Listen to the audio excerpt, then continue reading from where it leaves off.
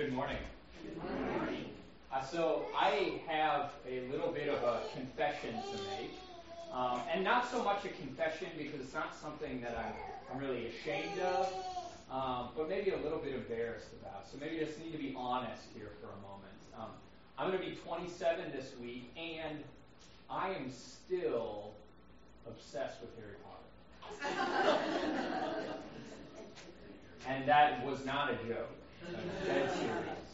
I love Harry Potter. And in my defense, those books, they came out when I was in elementary school. And so it's just sort of this love that stuck with me all the way through middle and into high school until it was actually after my senior year in high school that I waited in line at Mall of America for the seventh book.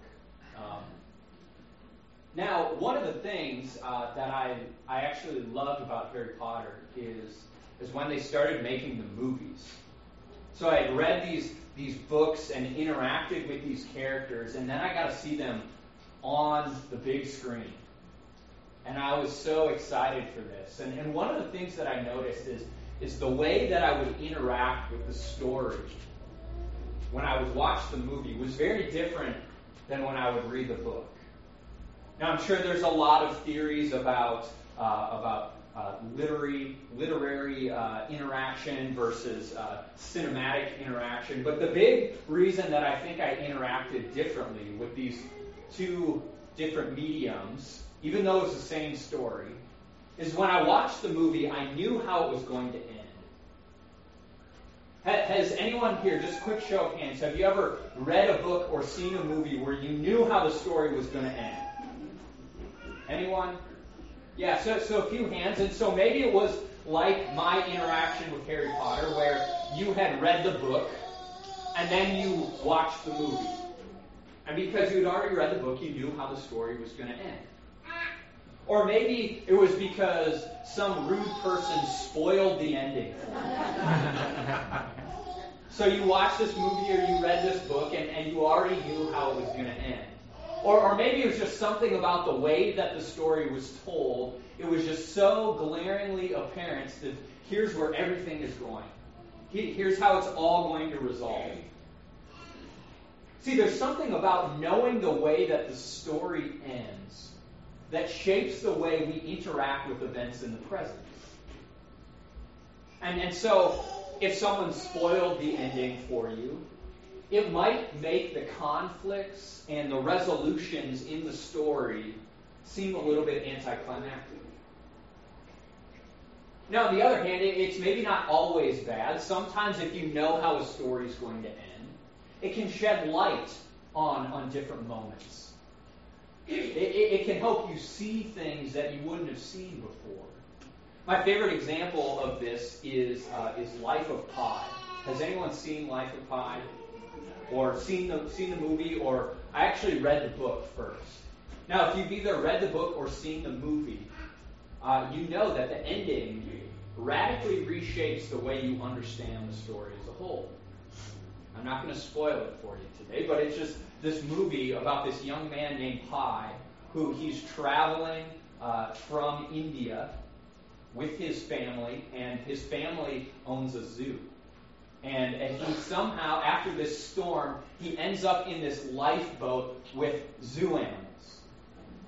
And so the whole story is about his survival in this lifeboat with these different zoo animals and his interaction with these animals. But then when you get to the end of the story, there's this pretty major twist that radically reshapes how you understand all of these interactions. Knowing the end of the story reshapes how you understand the events of the story. And I don't think this is just true with books or movies or just fiction in general. I think it's actually kind of true in life. If you're encountering this circumstance that's causing tension and turmoil in you, if you know how it's going to all play out when it's all said and done, it makes that turmoil and that conflict a little bit more bearable. It maybe lowers the stress level just a little bit. You see, and that's precisely what we have going on in the book of Revelation. When John writes this book, he writes it to these Christians in Rome who are undergoing heavy, heavy persecution. And that persecution may have caused them to ask some questions about their faith. Can these promises really be true? And John is given this vision when he's exiled on the island of Patmos, and he writes it down. And this vision is essentially this pulling back the curtain of human history, where John is able to look ahead and he's able to see the spiritual conflict. He's able to see the circumstances and the environment of human history from when Christ rises from the dead to when he returns on the last day. And so really this letter, it's written to these Christians so that they would know how the story ends. And knowing how it ends, that they would be different in the present. That they would have hope and peace and comfort in the face of conflict. And the same is true for us. We might not be undergoing this persecution like what was going on in Rome, but we read the words of Scripture. And they're given to us so that we would know how it all ends. So that we would have hope. So that we would remain faithful and steadfast in the face of the conflict that we face in this world. So that as we battle against sin and sometimes lose that battle, that we wouldn't lose heart because we know how it all ends. And time and time again in the book of Revelation, John gives us this picture of what things are going to look like when that ending comes. That's exactly what we actually have in Revelation chapter 7, what we just read a moment ago. In this section from the Revelation of St. John, we look ahead to the final day, and John sees this enormous crowd of people. And as I read these words again, I want you to note what these people are doing. Revelation 7, verse 9. John writes, "After this I looked, and behold, a great multitude that no one could number, from every nation, from all tribes and peoples and languages, standing before the throne and before the Lamb, clothed in white robes, with palm branches in their hands, and crying out with a loud voice, 'Salvation belongs to our God who sits on the throne and to the Lamb.' And all the angels were standing around the throne and around the elders and the 4 living creatures. And they fell on their faces before the throne and worshipped God, saying, 'Amen. Blessing and glory and wisdom and thanksgiving and honor and power and might be to our God forever and ever. Amen.'" So John looks and he sees this enormous crowd of people. And he tells us that they're from every race, every nationality, every tribe, every language. But even though they're different in their backgrounds and where they came from, they're all united because they're wearing these white robes. But the other thing that unites them is what they're doing. That together with one voice, they're crying out in praise and worship of the salvation that has come through Jesus.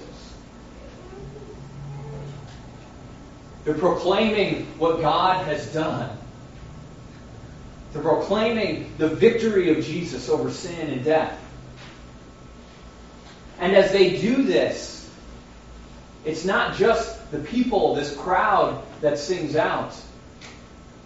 John tells us that the angels fall down in worship. And these 4 living creatures that are around the throne, they fall down in worship. And these elders, we're told there's 24 of them earlier, and they're there to represent the 12 apostles of the New Testament and the 12 tribes of Israel in the Old Testament, representing the entire people of God throughout the Scriptures. And they too fall down in worship, affirming the declaration of this crowd of people. John looks ahead and he sees this multitude and they're worshiping. But the last day is marked by worship.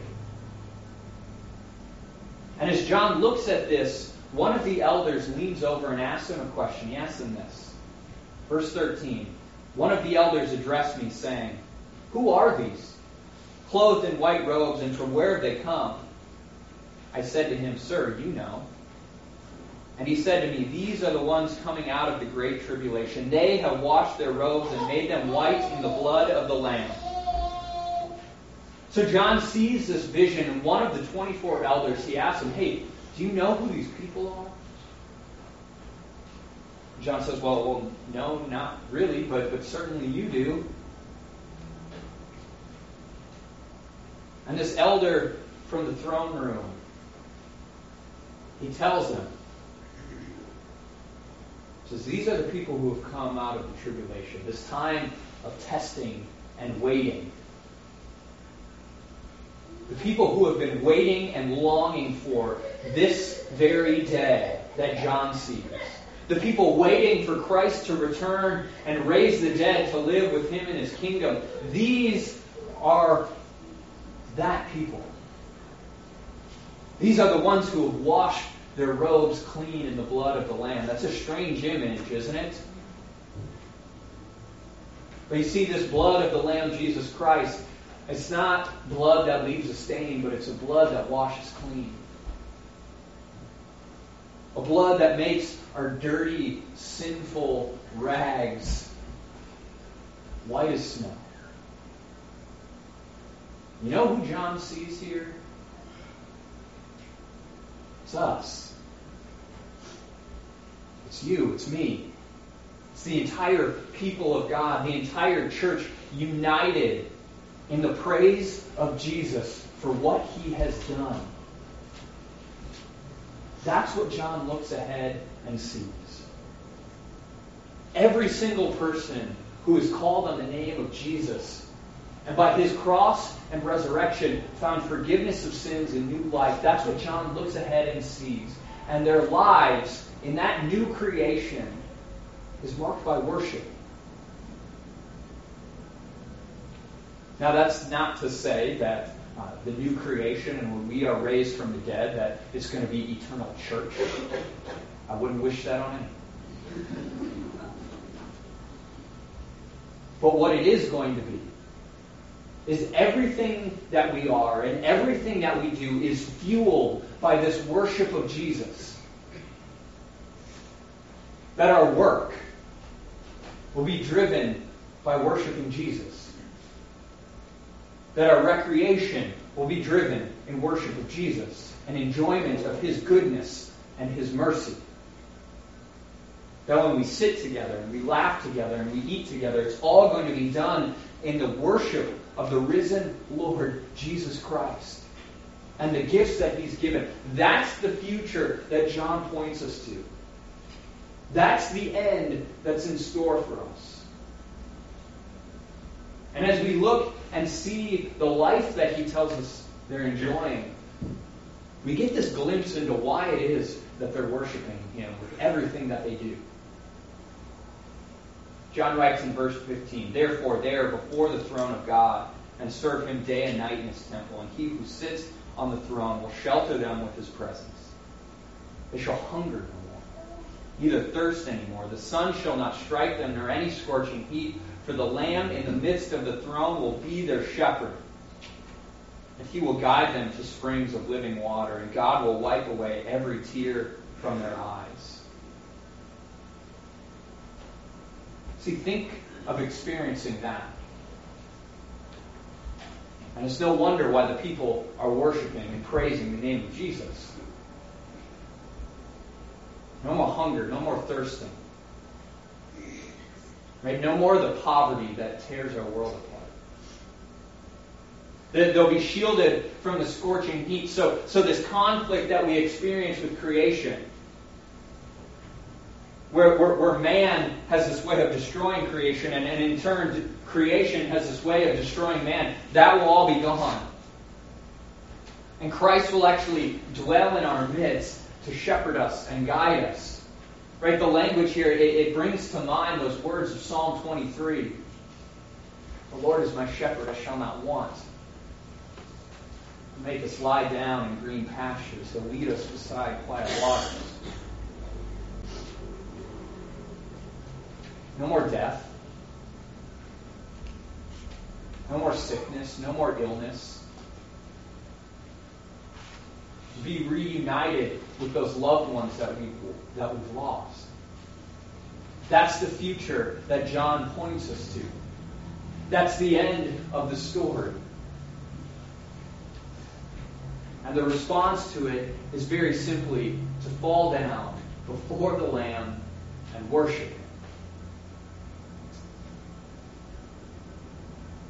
You see, God gives this revelation to St. John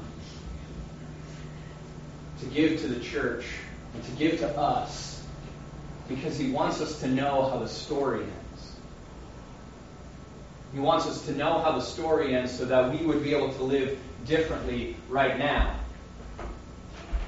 Now maybe you're thinking, so what? How does the fact that in the new creation and on the resurrection of the dead that these people are worshiping, how does that shape the way that I'm living right now?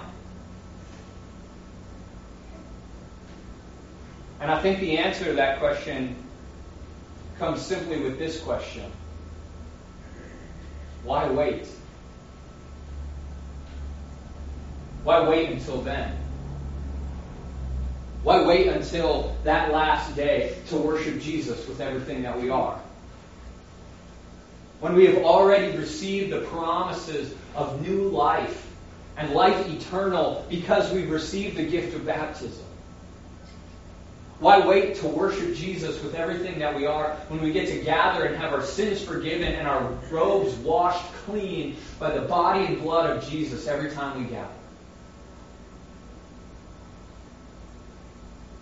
Why wait to worship Him when we have the promise, I will never leave you nor forsake you? Why wait? Right now, we get to do everything and have everything that we are oriented and fueled by this worship of Jesus. We don't need to go to our work as just sort of these mundane things that we do to pass the time away, put food on the table. No, our work can now be directed and aimed at service to Christ and proclaiming His goodness and His mercy to us. Our recreation can be enjoyment of the good gift that creation is. As we sit together and laugh together and eat together, we get to declare those same words that the saints declare here. Salvation belongs to our God. Salvation belongs to the Lamb who was slain for us.